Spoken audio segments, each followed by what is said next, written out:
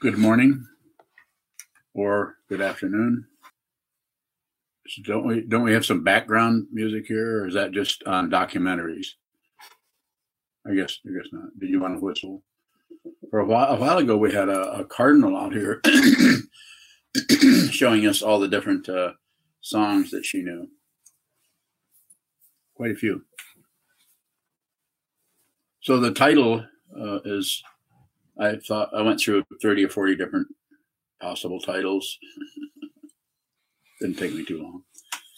And this is one I've used before a little bit. What is it you really want to know? I use it as sometimes when somebody's asking a question and it seems kind of gnarled up and it's like tree branches with something hiding in there. And I'm trying to, it's like somebody's covering up what they want to know. And what about this? And so that's where I'm going. I'm not accusing of anything. I'm just saying it's good to have a strong question and response. And so what is it you really want to know? You can be as blunt as you would like. I will also. No, don't ask him that. My goodness, that'd be terribly embarrassing. What if he said that? Go ahead. So Gwen Bowie. So Gwen. Yesterday, we were talking about knowing what you know and knowing what you don't know. Yes. And you said it's a relative dynamic. But how, so you can't know what you don't know, but can you even relatively know what you know? It seems like I am never sure even of that anymore, especially with failing memory. That's, yeah. Sure, being sure, not being sure about something on the mundane path is a difficulty, and you have to have an instructor come up, or a teacher, or someone, or your mom come up and say, no, don't do it like that. Do it like this. Here, let me show you. Wax on, wax off, that kind of thing. And that's totally appropriate in some situations. Again, situational. But on the spiritual path, a feeling like you don't know. That is the dynamic that is sometimes in the positive sense rather than the negative inflection in the ego's pronouncement there. Openness, open space, the quality of being respectful to that aspect of the mind that the ego tags as I don't know. And the wisdom mind is just not separate from that. Some teachers even use that way of talking about practicing, like the late Korean master Sengson would say, "Only don't know mind, only don't know." So it was his way. My understanding is it was his way of encouraging people to not try to escape a state of openness, a natural open dimension into some kind of relative knowledge. And it's very tempting in the Buddha Dharma, because the Buddha Dharma for 2,500 years has been full of things we know and things we don't know, and things that are right, things that are wrong, things that are correct, things that are incorrect. And that sometimes, has been addressed as it is in there are no two things anywhere. So right view, that's but the right is not, and sometimes it's used as correct view or something like that. But if you go to the word samyak, and Chisho, you can correct me if I'm misunderstanding this, but it's more like a thorough or complete view of something. Is that correct? Very good. Thank you. Chisho, yes, complete. Thank you. So what do we mean by complete? We need to use some kind of a word that is saying you have. I'll express it more. I'll be more descriptive about it. You actually have looked in every area of that possible either or and seen that there you see it so completely that you don't necessarily leave the open dimension of not knowing, which would be ego's description, into clarity, which would be a relative way that the wisdom mind could be described. And beginner's mind, the clarity is about confusion. The clarity the topic or the subject in the clarity is confusion. If ego is prominent there, then it will try to shove that or push that or justify that, condemn that, explain that, blame someone else, blame oneself. All kinds of discursiveness will be triggered by that. And in the wisdom mind, the mind is not controlled by the oligarch of self-centeredness, of ego, of demand, of right and wrong, up and down, back and forth, success and failure, and so on. Then there's just an open dimension there that can be described in many different ways. Sometimes it's described as wisdom, and sometimes as compassion. It depends on how that operates. The wisdom mind operates within the relative situation we call human realm or any other realm. So it's what you're seeing there, what you're understanding there, and the way you're describing it, Soko-in, is just the way the past shows up. And it shows up as just a shrubbery of ego. Go ahead. Would anyone like to ask a question so I don't have to come up with another Dharma Talk title? Shoto bowing. Shoto. Laura R. asks, if there is no self, who or what is endeavoring to observe the movement of the mind? When we're doing shikantaza, I presume that's what you're saying. Who? It's just consciousness. When consciousness doesn't have a particular, or isn't absorbed or sucked into the vortex of the seventh consciousness or ego, or those preferences for this and like, and I don't, it shouldn't be, oh, I'm terrible, oh, I'm wonderful, and those kind of things, then it's just wisdom isn't something else. It's something that you or me or we all cover up in some way out of fear or out of hope or out of the desire for control or the desire for power or the desire for some kind of relative value that we can sink our talons into. So it's just, I would that I could give you a more vivid or clear description of it. But if I start to do that, then I actually lead you away from what I am endeavoring to point to. And what I am pointing to doesn't show up as some kind of thing or object or so it is just the, you could say, or gone to sleep, which will happen at the end of 3 hours of solid sitting. No guarantee. Might take 3.5 hours. So when that goes down, there's still awareness. You're just receiving whatever shows up in the mind stream without any conclusion, without any exclusion, without any validation, and without even any commentary. Not even the commentary of Samyak, because then it wouldn't be Samyak. It would be the path quality of Samyak, which is not particularly complete because it's never been obstructed. So that's what we begin to see through looking at the comings and goings of the mind and the just incredible distress we can get ourselves in, not by what we're doing in this life, but what we did 3 centuries ago. You don't have to believe this. I like to say it that way so you don't misunderstand what I'm saying. I'm saying that from the nature of, from the perspective, which is also relative of wisdom, there is no time and space. This is just a huge misunderstanding. Junshu bowing. Yes. Question from Michael Reed. Yes, Michael. Why is your robe a different color today?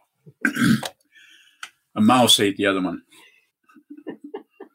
I like this color. This is a formerly belonged to Kobun Chino's brother Hojo-sama, and was given to me, and it's pretty old, and it has some incense burns in it here and there, like really big holes you can see through, but it has a nice. It's very light, and I'm just preparing for spring that's just around the corner, and so that I can be out in my summer robes that are very lightweight. It's a Karomo also. It has the huge Chinese sleeves in it, so you can keep your cigarettes and lighter down in there.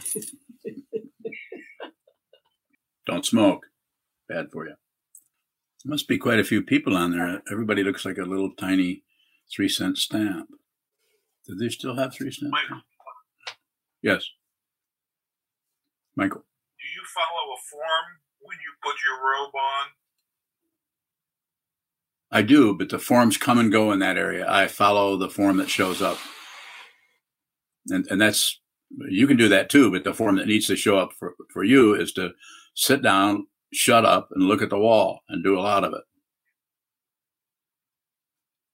The form that shows up for me could be any number of things. I just finished doing a long version of the Bodhisattva vow and the refuge vow out of the Kagyu tradition. I don't always do that, but sometimes I do. And then other times I just bow and offer incense, or other times sometimes I say the robe chant when I go through the whole formal process of putting it on my head and going through all of it. And sometimes I just put it on. And then other times, most of the time these days with my rotator cuff problems, Unyo puts it on. And she quite often forgets to say the robe chant. Oh, yeah. I do.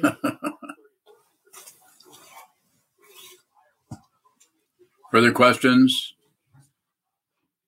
So, Corinne Bowing, Yes, Sogran. you mentioned the comings and goings of the mind. And yesterday in the book study, you said returning is a misunderstanding. What is happening if there isn't a returning? Bowing. Returning to, can you give me an example that is bringing, that is causing, pardon me? Yeah, it was returning to the breath, or the apparent return to the sitting practice. Bowing. Yeah, that's returning. That's the instruction. Yeah, return to the Buddha, return to the Dharma, return to the Sangha, because we tend to wander off and then we return to that a touchstone to help remind us what we're up to, what we're doing here, what we're prioritizing in our life. So what was the context that I said that in, that there wasn't any returning? So, Corinne Bowing, is returning extra? Bowing. Yes, and it needs to be. It needs to be. We need to relate to the relative. As I've said probably hundreds of times, I say, don't add, don't subtract, don't divide. You can't help it but do that. But you may not be as aware of it, and unless you put some tension there and say, okay, I'm not gonna add to anything, and then you notice how you spontaneously kind of add on to comments on thoughts that seem to arise spontaneously out of the deep consciousness. Just show up. You start to think about something that happened 2 weeks ago without particularly trying to. So then we notice. Then the idea is to put a little tension on that, but not to pistol whip yourself or punish yourself because you can't do it. It's not that kind of a discipline. It is a softer discipline. And then eventually, you may find yourself adding and subtracting and dividing very, very, very, very small amount. And there's more of the space in which things occur rather than the space being filled up by your addition, subtraction, and your distraction. So it happens somewhat, but the reason I say it that way is to support you, help you in looking at that for yourself. And then, of course, it brings up this kind of a question. Go ahead, please. Sogran, more? Sogran Bowing, no, thank you. Bowing. Thank you. What else do you really want to know, guys? Kevin Bowing. Kevin. As you know, I've been looking into the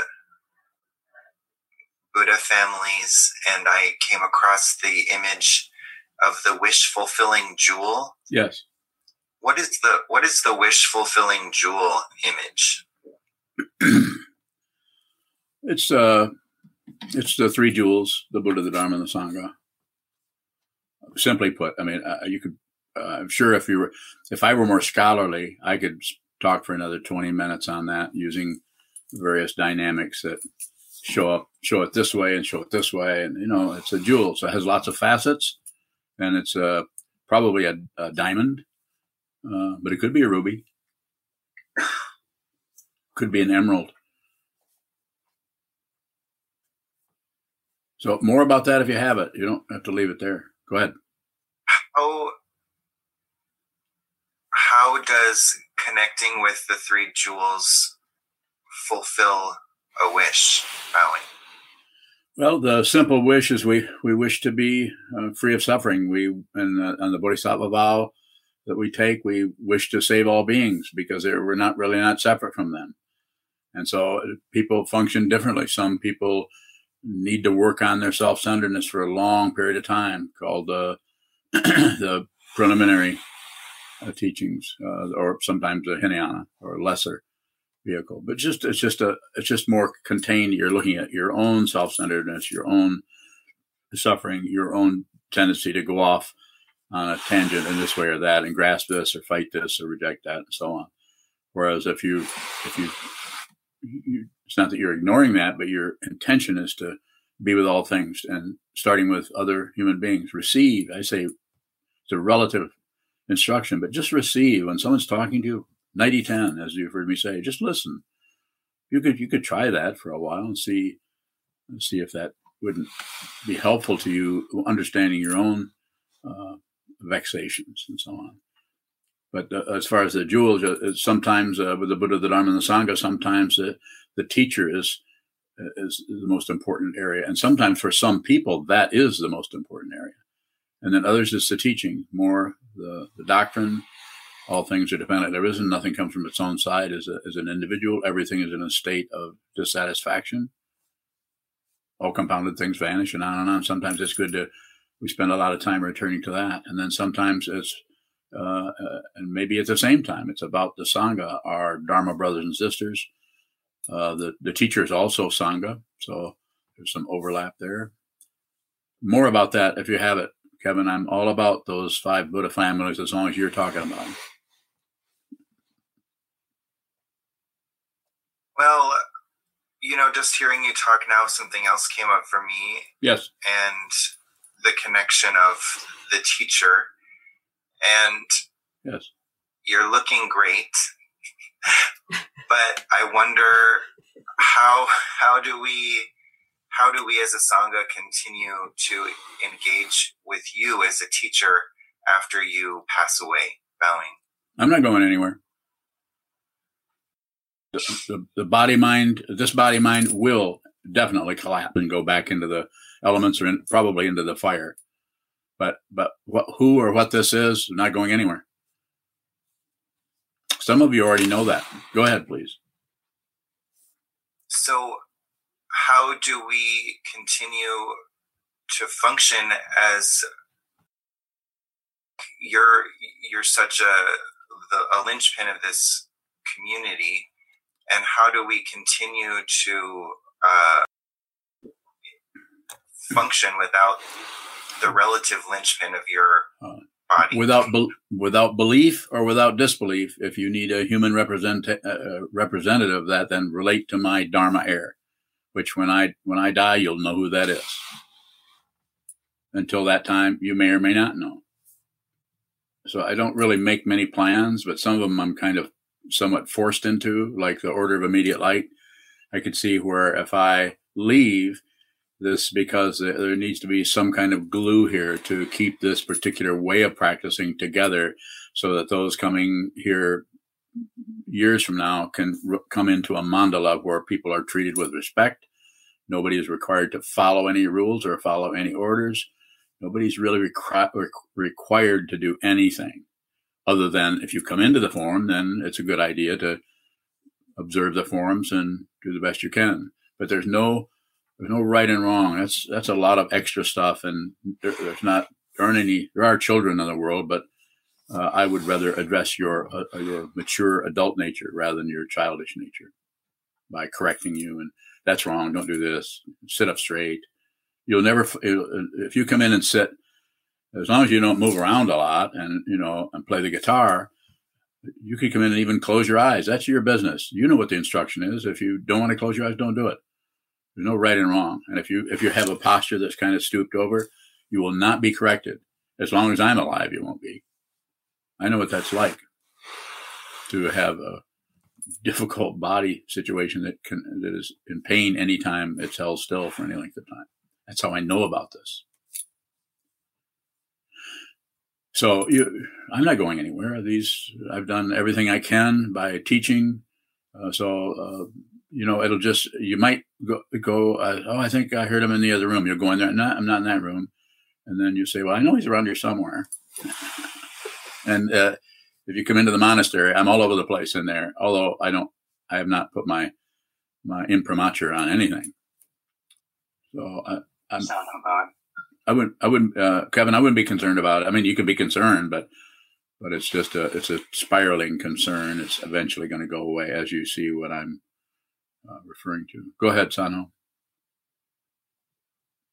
I've heard now a few times people say the word mandala, meaning something about the structure of Sokokoji. My only experience with a mandala is the visual symbol. Can you say more about the word mandala, Sanho Bowing? Yeah, it's yes, I can. It's I think it means circle. Chisho, does it mean circle? Chisho Bowing, is basically a structure. It could be just 4 posts and a tarpaulin on top. That would be a mandala as well. So I think it is just a structure. Wow. There it is. So any kind of structure, quite often it's circular, but not necessarily. It can be square. It can be some kind of a when you sit down on your cushion and observe the mind coming and going. This is a mandala.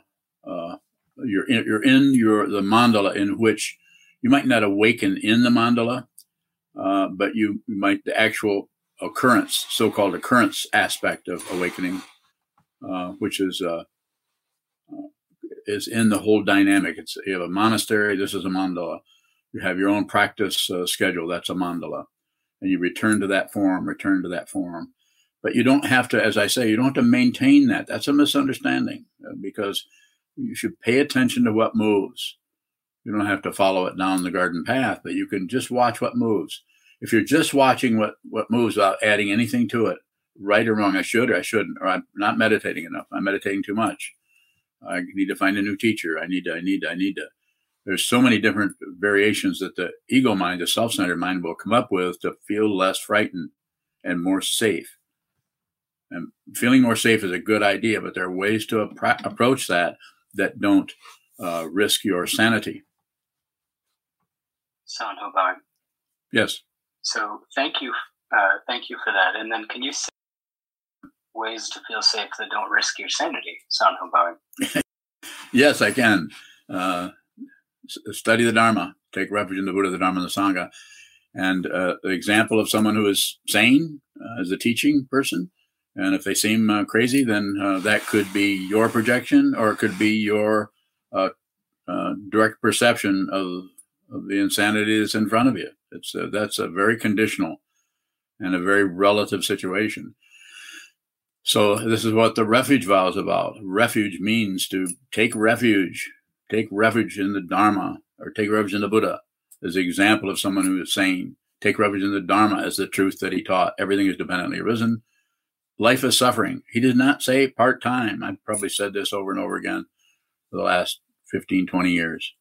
He didn't say it isn't. Anytime suffering is gone, it's probably because you're covering it up. So this doesn't mean you can't enjoy yourself or be happy. It might even be a lot better to have the happiness not be something that's covering up the difficulty. Might take a while. Refuge in the Buddha, refuge in the Dharma as the truth, as far as we know, and refuge in the Sangha as a community of people who are all coming from their different karmic structure, their families, their culture, their past karma, their future karma, coming in this particular apparent time and place, and endeavoring to train their mind by seeing clearly what this is. Clarity isn't about clarity. Clarity is about about seeing the confusion. If the clarity is about clarity, then this is more like a God realm. I've made it. I feel so great. It's so wonderful. I finally made it. For a while, I was really this or that. Now I'm pretty good. Unyo. You're bowing. Can our meditation practice intercede on the avalanche of karma? What do you mean by intercede? Sometimes it feels like there's nothing we can do to divert or. You have to divert it or stop it as part of the ego language of control. And so what you do have to do is look at it and receive what happens, whatever's moving, without any addition to it, if you can. So, but it's not about maintaining it. It's about watching the way you add on. Because if you just observe the way you have something moves and you have a push, you have something moves and you have a twist or a reinterpretation or elaboration on it, just by watching that, eventually the wisdom mind is what's, if you're just observing, then if I want to say it strictly relatively, wisdom is in charge. That's why they call it wisdom. But wisdom doesn't see, wisdom sees the confusion, but it also sees the confusion as wisdom. But the ego mind sees the confusion as a problem, and it's about to come and get me, and I might not live. Like you're saying, what Kevin is asking, what are you going to do when I go? Well, yeah, my body's going to go, of course. But who this is fundamentally, and this is what I'm telling you. Don't believe me, but you might want to look and see who you are really fundamentally. Who are you? Who are you? What is this? What do you really want to know? But that's what I asked a long time ago. I really want to know what, not who necessarily, but somewhat, but not what necessarily, but some who. Has nothing to do with owls.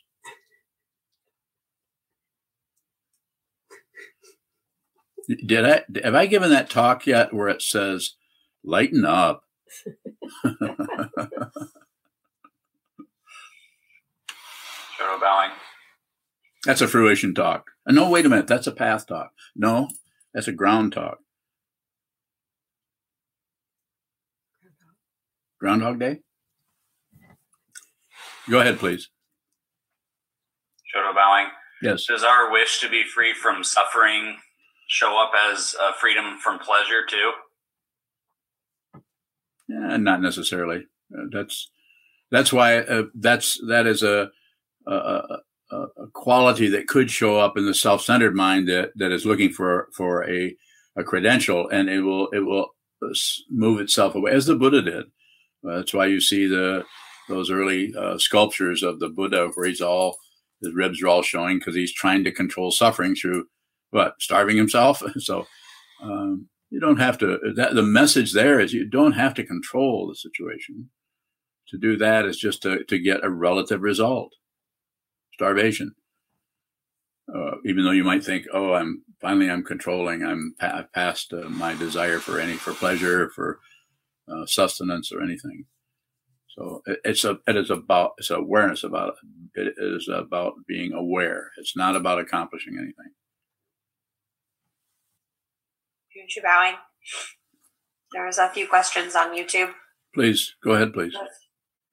The first from Semi in Portland. Semi. What is the purpose of forms?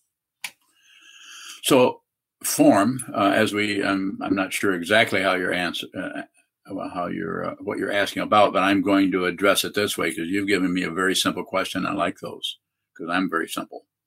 And the purpose of form on the Buddhist path, or on the path of awareness, whether it's Buddhist or some other path of awareness, if it's about awareness, then it's probably Buddhism, but not necessarily.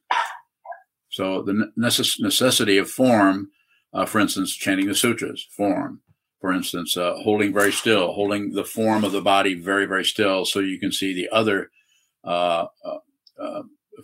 formations coming out of the mind stream or showing up in the mind stream that you did not generate. It takes a while to realize that there's no thinker. There's no thinker behind those thoughts. They're just arising out of dependent origination, which means that this is causing that's causing that. It's just that you can't find the fundamental source of anything, and you don't need to. So the purpose there of the form, depending on the form, is to give you some kind of a container, simply put, or some kind of a corral for the wild Mustang in your mind, or the mind that wants to go here and goes here and go there. But it needs to be wide. That's like Suzuki Roshi said back in the 60s in his book, Zen Mind, Beginner's Mind. You give your mind, which he used, the example he used was a metaphor of a cow, a large pasture. So he was already talking about this, lessen the structure. You use the structure to start with, but then lessen the containment of it by judging yourself and building up barriers that are all about ego. Ego wants to get somewhere, and ego is not somewhere. That's why it wants to get somewhere. And how is it not somewhere? It's unreal. It has no substantiality to it. It does, because it functions that way. So we move the ego mind, the inspiration to be clear, which could be part of ego also, into a form. Sit down, hold still, watch the movement. Do the 4-hour block sit with the help of one of these Bob Holman analog clocks made of glass and sand. Very primary stuff, glass, sand. And I'm going to come along and add wood to it to keep it from breaking. Good idea? Good idea. She says it's a good idea. So we're going to do that. So, Semi, if you have a specific, that's a very good question, but if you have a specific area that question's coming out of the forum part, I'd be happy to address that. June Chibowing, she clarified it as rituals. Yeah.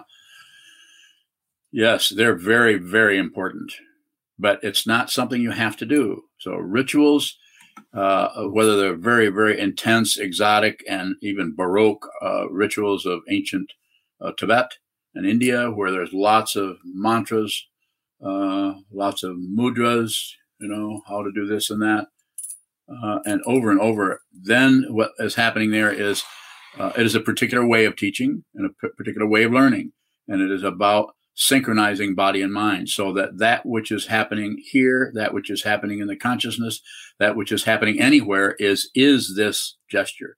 This is why it's called a Mahamudra, the great gesture or the great posture. So that Dzogchen is also doing that in a different way, as is Zen, or as is Chan Buddhism, or even the Buddha was working with that long time ago. It isn't like all these other lineages are somehow not what the Buddha taught.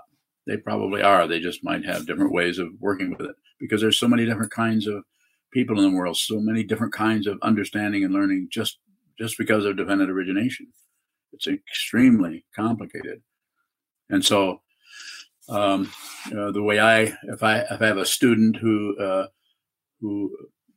is might already be doing some forms, and I just leave them alone. I don't say do what we do at the monastery. If you come to the monastery, then you need to do that. But you're not going to come to the monastery unless you feel like you really have to come here. I'm not saying you're not invited or welcome, but you can't just walk in. So it's a strong form that is gently held. It's a very strong form, and it's gently held with respect. Just like a baby is a very strong form. Don't drop them. And don't mistreat them by thinking you know what's good for them, because chances are you don't. That's why they scream. They're just waiting for some language to come up so they can say, "Will you please change my diaper?" It's funny to me, but to you who have not changed diapers, it might not be too funny. So the form that you would do might be Semi. I assume that you're meditating when I see you on Open Heart. I know you seem to be doing what's being recommended that you do. And I would say just continue. That might be all you need for a while. But you may need more. You may need the form of interacting with a teacher. You may need the form of interacting with a Sangha. You may need the form of doing a particular set of practices, like chanting the sutras. Every day we chant at the monastery. We chant in the morning and and at night, and different kinds of chants in the afternoon have slowly been added on, very slowly. And some they're forms coming from different lineages that I feel would be helpful in our particular what do you want to call it, hybrid. It's kind of a hybrid in terms of culture. It's Japanese Soto Zen, and it's Kagyu tradition, and some Shambhala teachings that I received from the Dorje Dradala Mukpo. And so, but it's not about, the way I see it, and it's just different with different teachers, it's not about obeying it. It's about see the form, use the form, see what happens in the mind when you practice the form, and interact with not only with the teacher, but with the Sangha, with other people who may be practicing that. Some people might just have an altar and might just bow to the altar. They might not even do that. They might just sit down and face the wall. They don't want to do any of that other stuff. I have one student I have had for many, many years, and they don't, as far as I know, they don't do much as far as form, but they're not required to.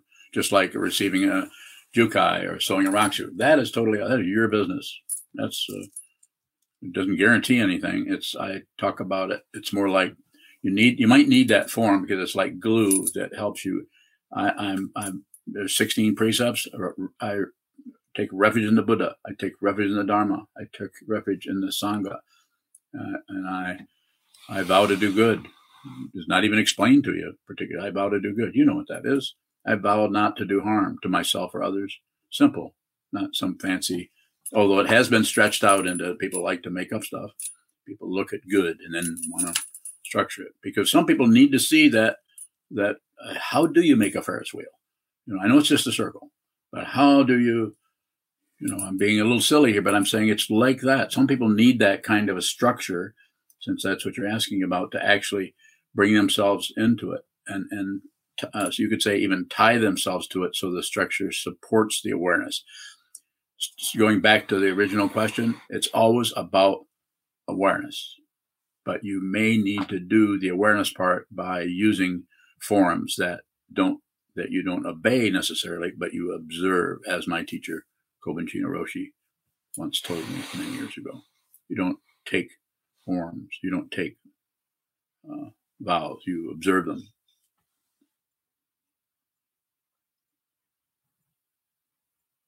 Junshi bowing. Question from Jeremy in Portland. Yes, Jeremy. Have you ever spoken with beings in different realms or that don't have bodies? Of course. So have you. Might show up a little bit differently, but we're all doing that all the time. All the time. Well, we might take a few minutes off here and there. But the embodiment, disembodiment, that's illusory. Just like I said, I'm not going anywhere. Who this is the physical form is going down, yes, but the actual the ultimate form is not going anywhere, unless it's necessary for it to go somewhere, and then I'm good.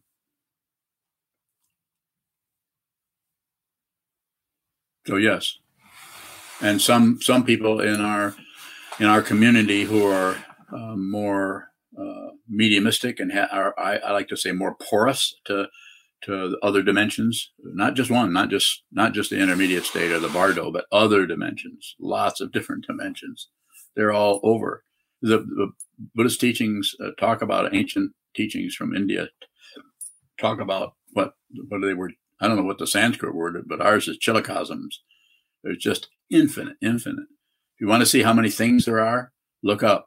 Go outside and look up. That's how many things there are. Well, not really. You're only seeing part of them. The ones that reflect light. The black holes you're not seeing. That's why they call them black. Why they call them holes, I don't know, because I don't think they are actually space. Is there anything else you wanted to know? Jeremy? Junshi bowing. There's a question from Shane in Virginia. Yeah, Shane. Do you ever intentionally lie to your students? All the time. If so, all the time. I lie to you every time I have an interview with you. Isn't that where your question is coming from? Let me say it this way.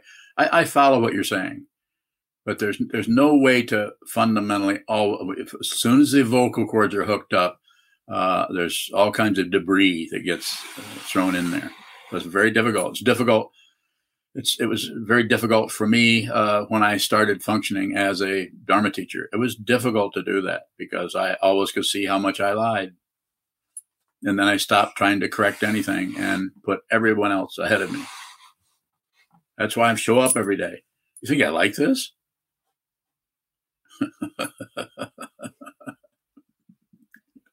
Nobody's laughing. Oh, wait a minute. Joyce is laughing. And of course, I love this. I love you, and I want to help you. With your permission, I'll give you feedback on your question. And yes, I would. When I say lie, I'm not saying I would. I'm deliberately saying something that is untrue, but I might not be as direct with someone because I'm more interested in helping the person than I am in correcting them. And fundamentally helping somebody, you start correcting people, then people start resonating with their experience with their parents, and then they actually slow down on the path. But this doesn't mean you have to indulge everyone's craziness, but you need to. It's really important to receive. I'm a better student now than I ever was, and I was fairly good at the beginning because I decided I'm just going to learn this, and I'm not going to take any tests. I'm just going to learn. I'm just going to absorb this, acquire this, understand this as much as I can. Further questions are good if you have them. Junshi bowing. There's a question from Kyosaku. Go ahead, Kyosaku. Is the motivation to self-improvement wrong view?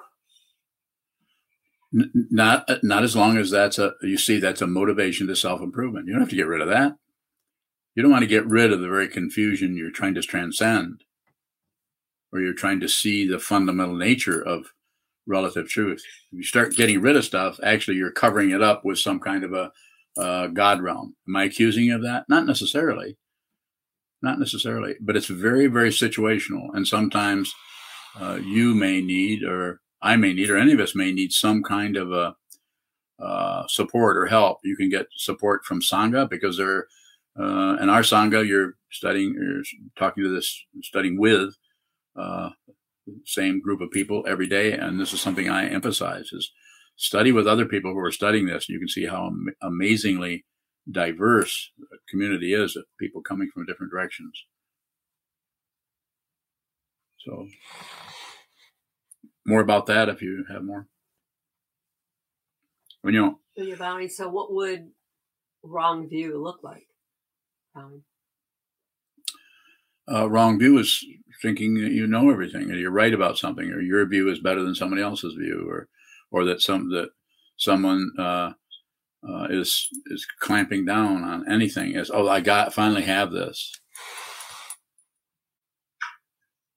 Fundamentally, right view is no view. Samyak, because there isn't anything else. You don't see separate things anymore.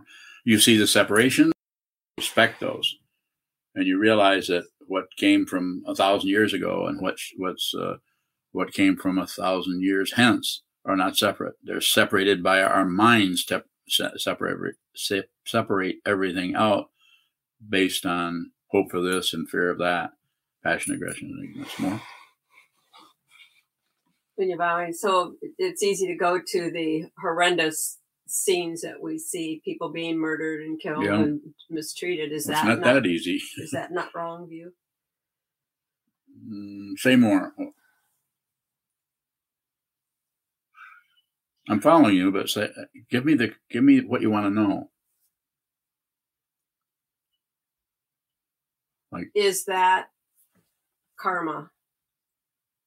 Yeah, to have murders and sickness and that's life is suffering, and everything is dependently arisen. So there's no actual. I'm not saying there isn't suffering. There aren't nerve endings here, nerve endings there. Of course, there's intense discontent and pain. So but it's not happening to a through some kind of personhood, some substantiality of a being or a self. The very sense of a being is dependently arisen. So this is why.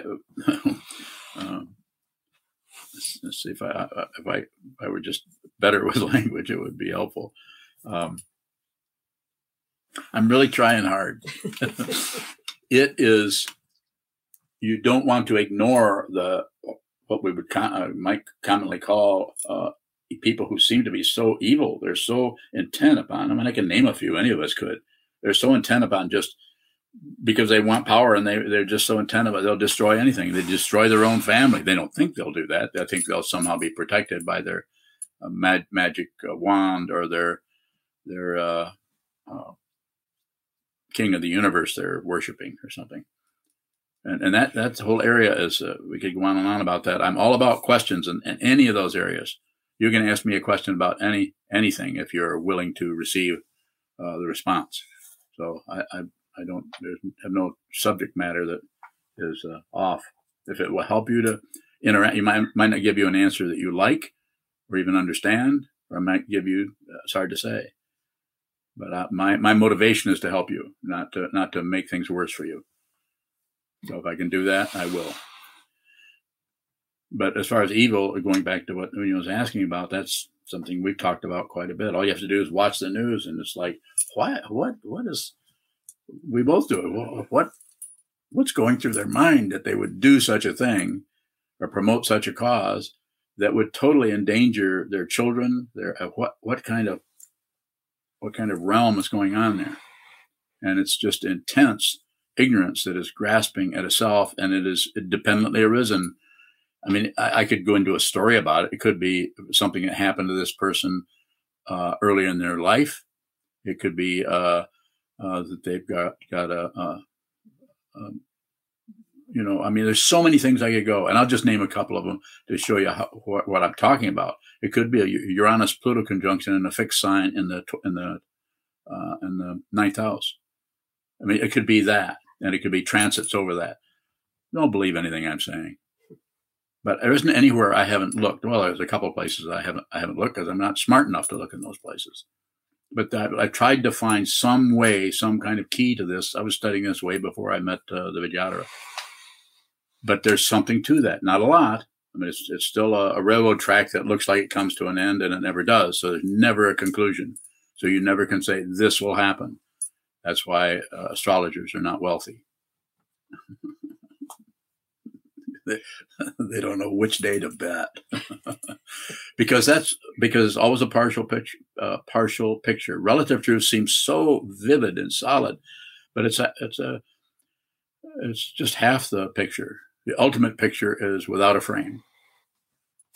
You can't put that in a frame because it's not separate. You can't find any material to build a frame out of because there isn't anything else but this. This is, you're looking at it, and it shows up as this incredible display of phenomena that's scattered everywhere. Shoto bowing. Yes. Laura R. asks, where should we place our mind when we are off the cushion during times that don't require thinking? No, I don't place it anywhere. I mean, if you needed to, you say it doesn't require thinking, you're not doing anything. This means you're riding in a car or something. And I'm not sure where you're at with it, but anything that's moving, just observe what's moving without adding to the movement. So that way there's more of a singularity of an observer quality happening there, because the observer, as has been said way before I showed up, the observer is the observed. It's not identical with it, but it is that. So it's the same and different, sandokai. So there's a quality that will start to show up the less you add and the more you receive, the more you will see there's nothing receiving that. There's no one, there's no personhood that receives. Go ahead, Maria. Is any conclusion a wrong view? Any conclusion around what? Is any conclusion a wrong view? Oh, is any conclusion a wrong view? Not if the conclusion just shows up spontaneously. It's like, to use an extreme example, you're sitting in your bedroom, and all of a sudden smoke comes under the door. That the conclusion is, even though it's just smoke, the conclusion is a simple metaphor, but there's fire out in the other room. That would be a conclusion that arises in a fundamentally solid situation. And in that area, because of the very nature of conclusion and wrong view and that kind of situation, it just goes out in so many different directions with various kinds of subtlety and nuance. So that's why if you're on receive, then anything that shows up won't be particularly deceptive, because it will not necessarily trigger your fear or your hope. Or more passion, aggression, and ignorance, or any aspect in your past that has been covered up that is being triggered. That needs to happen more on the cushion. And so it's the idea there is, don't necessarily add on to right view and wrong view. Is this is wrong and this is right. You don't have to build up a stack of credit vouchers in that area. You can just it's just very simple.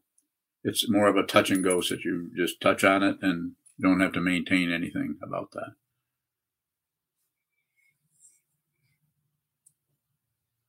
Shoto bowing. Yes.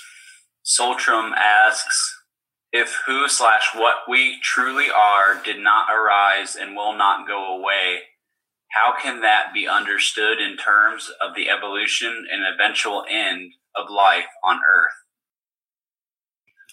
Well, just don't be a philosopher. just be an awareness. I mean, if you can go that way, you can go into that. You can go into physics. Some people are trying to understand the nature of reality, going into physics, particle physics, and looking way down really deep. And of course, as you know, if you read a little bit about it, that's all I've read, is when you get down really, really deep, things start to change their identity in terms of is it a wave or is it a particle? And those both look like something to me. So I'm surprised they haven't come up with different names than wave and particle. But they can't, because it's materialistic science. They have to stick with, like Joe Friday said, just the facts, man, just the facts. You probably don't know about that show.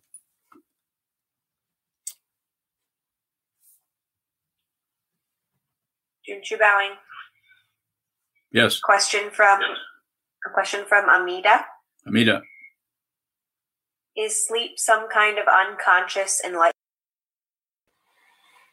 Mm-hmm. Everything is enlightenment, but if you want to pick on sleep, I guess you could say, it's a particular state, and so it's a particular state of the dream aspect of it is intense imaginary occurrences that have no relative space. They have an imaginary space and have no relative time. They have an imaginary time. Past and future and all of that is has no particular gravitas in that area. And then sleep, if it's somnambulism, if you're in deep sleep, then as far as I know, and I don't know that much about it, but not much at all is happening. You actually are. Not everything is sleeping. So as far as saying, is it enlightenment? I don't know. I'm not sure what you're looking for, what you fundamentally want to know, because enlightenment is an intensely complicated concept, and yet enlightenment or realization or your true nature itself is not complicated at all. But everything that covers it up is like a beehive with activity of this and that and right and wrong and up and down and back and forth. That's why it's so important that's why each one of us, even though we've got a world that is full of grief and full of suffering and full of difficulty and full of challenges and full of we can all see the contrast between the two sides that are warring sides that are happening just in our country alone, let alone all the other countries that are having difficulty with intense control situations. So this is why if you want to have some say-so about anything, then you can get yourself sit down, hold still, and watch the movement. If you need to do mantras or something like that, I can help you with that. If you need to do more complicated practices, maybe you feel like you need that, you can do that.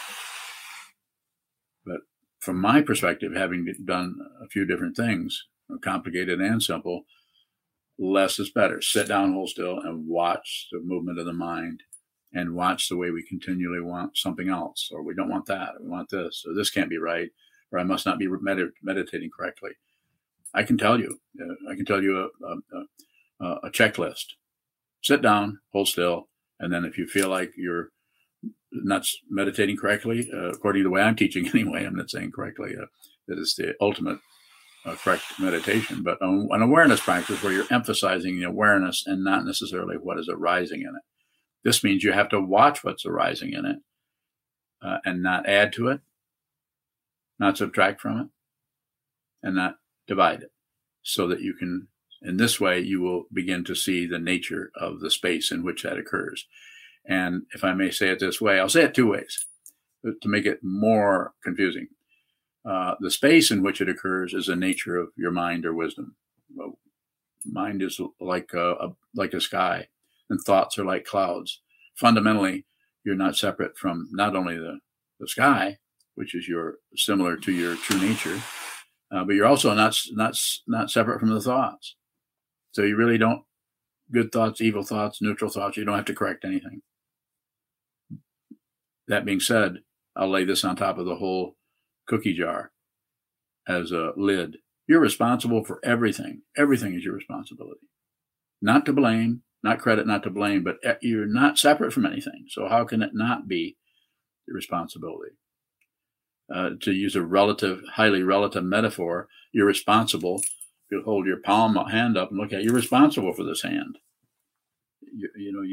It's not somebody else's hand, and you can't ask somebody, what should I do with my hand next? Or should I be scratching my neck? It's a silly kind of metaphor, but it's very, very simple like that. This whole, even Trungpa Rinpoche once, when somebody kind of got on him, one of his students that cared about him was trying to be helpful and also had the courage to actually ask him a very direct question. Why are you eating all that junk food? Because he ate drank all kinds of stuff. He was just like bring it on. And people would do it instead of holding back to maybe extend his life. They didn't think that was any of their business. So they just brought on bottles of sake and vodka and whatever. And also anything he wanted to eat, he got it. And then this one person, I think it was a woman, said, why don't you realize you're destroying your body by doing that? And his response, if I remember it correctly, and there might be a couple of people here who heard this and maybe could correct me if they like to correct old men. He said, the whole world is my body. I mean, end of discussion. And that is the truth. I mean, when I say that's the truth, it's not relatively true. It's ultimately true. How could it be otherwise? How could it be otherwise? Everything that arises is samyak. Everything that goes away is samyak. Everything that twists this way. I'm not saying there won't be suffering or pain, or we're human beings. We're in the realm of desire. Of course, that's going to happen. The only relative escape out of the realm of desire, or out of the six realms, the only way out of that is to shrink everything down into the realm of desire. So then you aren't completely absorbed in hell, completely absorbed in the jealous God or the hungry ghost realm, or completely absorbed in the animal realm, or completely absorbed in the jealous God realm or the God realm. You're just an ordinary person who's very curious and is very tied into their passion and wanting this and not wanting that, and afraid of this and desiring this. Very simple orientation there for people in the human realm. It's been said that that's really the only way you can really hear the Buddha's Dharma or the truth is in the human realm, because you're too occupied with other stuff in the other realms and busy yourself with climbing ladders to get ahead of others. Further question? Kevin bowing. Go ahead, Kevin. You've So, like, you've said that of the 4 karmas, pacifying, magnetizing, enriching, and destroying, that we should emphasize pacifying. Yes. But how might enriching show up for you, bowing? Probably it depends. Again, when I say it depends, it's about the situation. So it would be joining in with whatever situation was there to feel out the energy of that.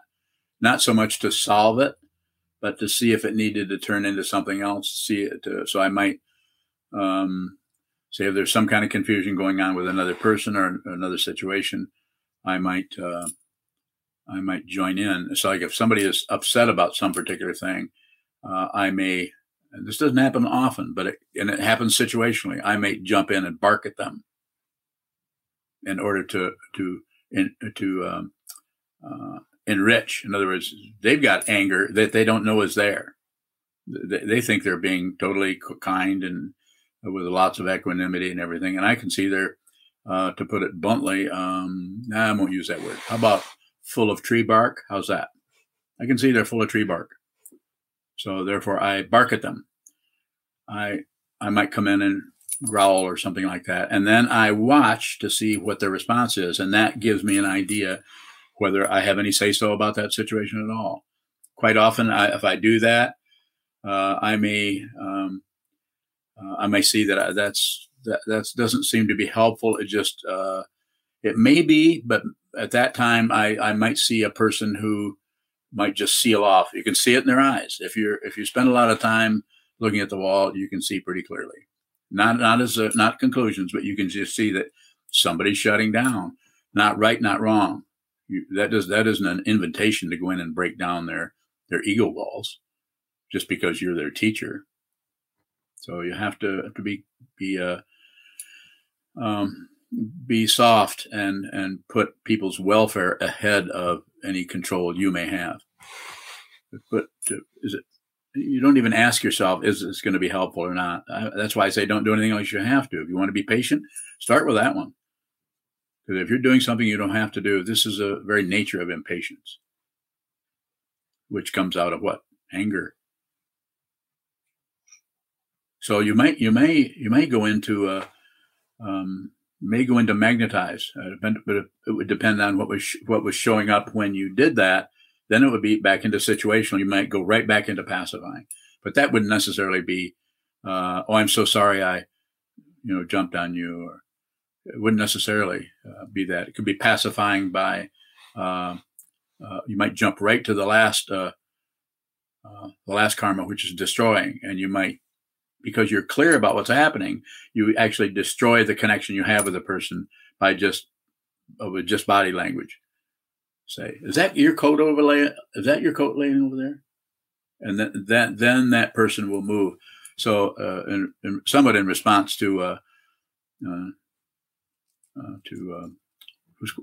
Shane's question about, do I ever lie to students? Well, I get, you could call that possibly a lie. I don't know. It's not. But the idea is to fundamentally help the person work with their mind.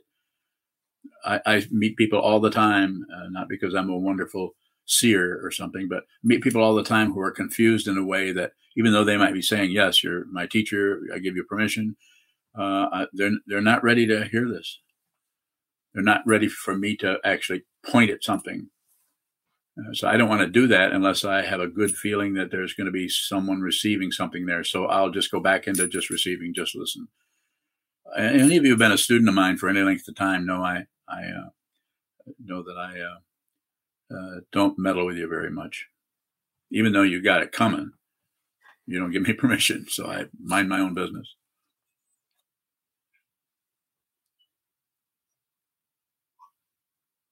Kevin Bowing, how do you know if you've been given permission when you've said that even when someone might say, you have permission, they might not mean it? Bowing. Yeah, they from their point of view, they mean it. But from my understanding of what that is, an actual dropping, I know that. I learned that from the Vidyadhara. He showed me immediately how I was not giving him permission. And he was absolutely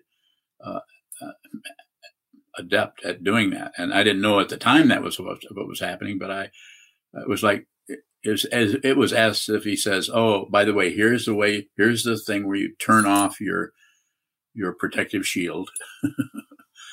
So it was terrifying, because the ego mind, my self-centeredness, was threatened by this. I can't think of anything else to say other than this Vajramaster, this sage. He did a lot of crazy stuff, and he's responsible for all that. But there isn't anyone there. So what's responsible? Dependent origination. I'm not saying we shouldn't protect ourselves from crazy gurus. You don't have to be mindless when you go in that situation. Although in ancient times, the Tibetans wanted you to, they had a slogan, everything that the guru says, that I will do. Well, I think that's baloney. I'm not doing that. I'm not teaching it. But in that ancient time, when there was no cell phones, you maybe see the teacher once every 6 months. You didn't even understand what you were being told to do. So much different cultural dynamic going on in ancient times where it was necessary to do that. That is not, from my viewpoint, that's not particularly required right now, just to shove people around or get them to obey you. One more if you have it, and then we'll get off to church.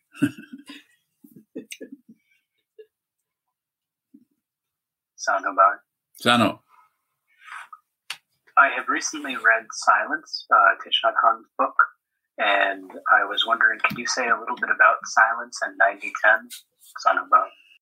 Sanoban. Well, I've not read Thich Nhat Hanh's, that one. I've read 3 other books because people kept bringing his name up. So I read some of his material to get an idea of where we were at. And he just teaches in a different way. So I can't make any commentary on what he means by silence, but I can tell you that what I mean is noise.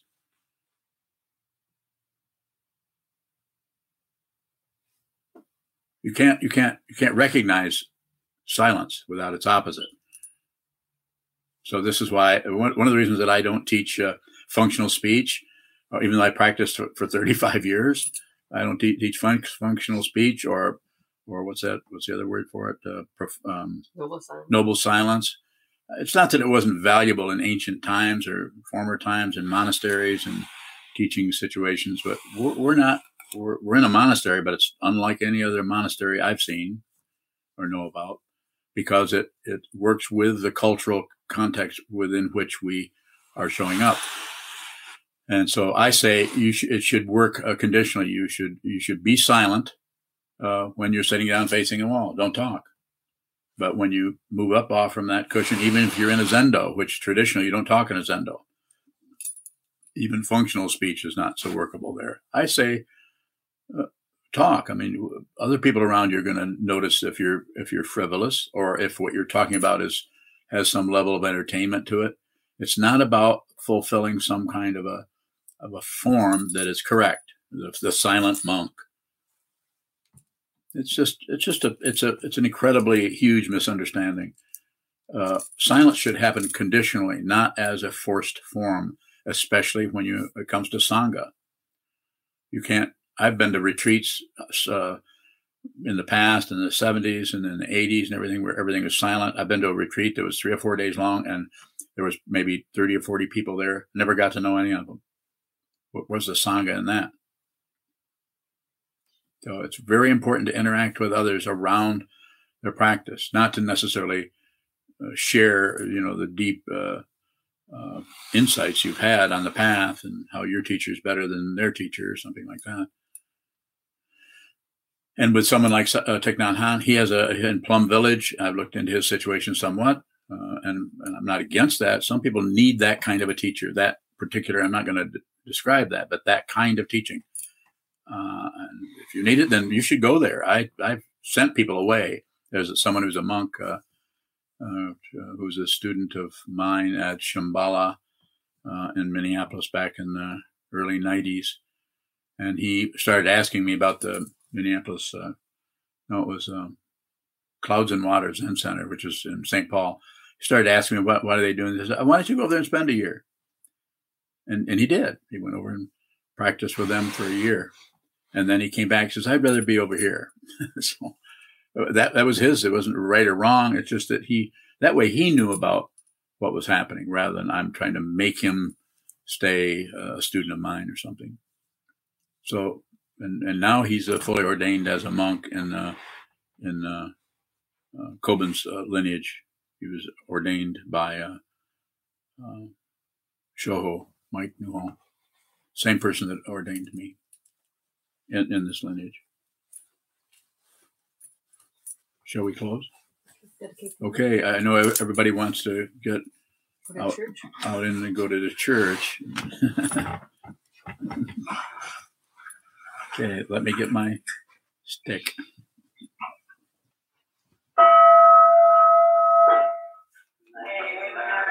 Penetrate into all places, so that we and every sentient being together can realize the Buddha's way.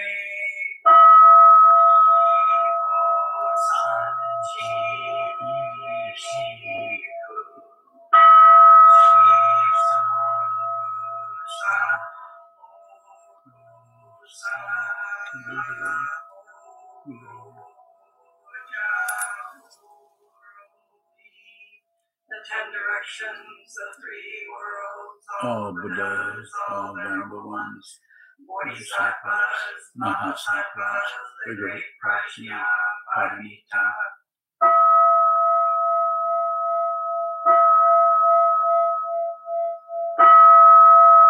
Buddhas and Bodhisattvas of the 10 directions and the 3 times, please hear us.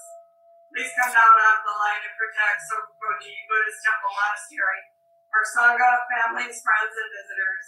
Heal everyone who is unhappy, sick, or suffering, and fill them with light. If you value the teachings of Sokozan, and you would like to support his teaching work and the functions of Sokokoji Buddhist Temple Monastery, which also supports monk and practice residents, please consider giving a donation by visiting our website at sokokoji.org.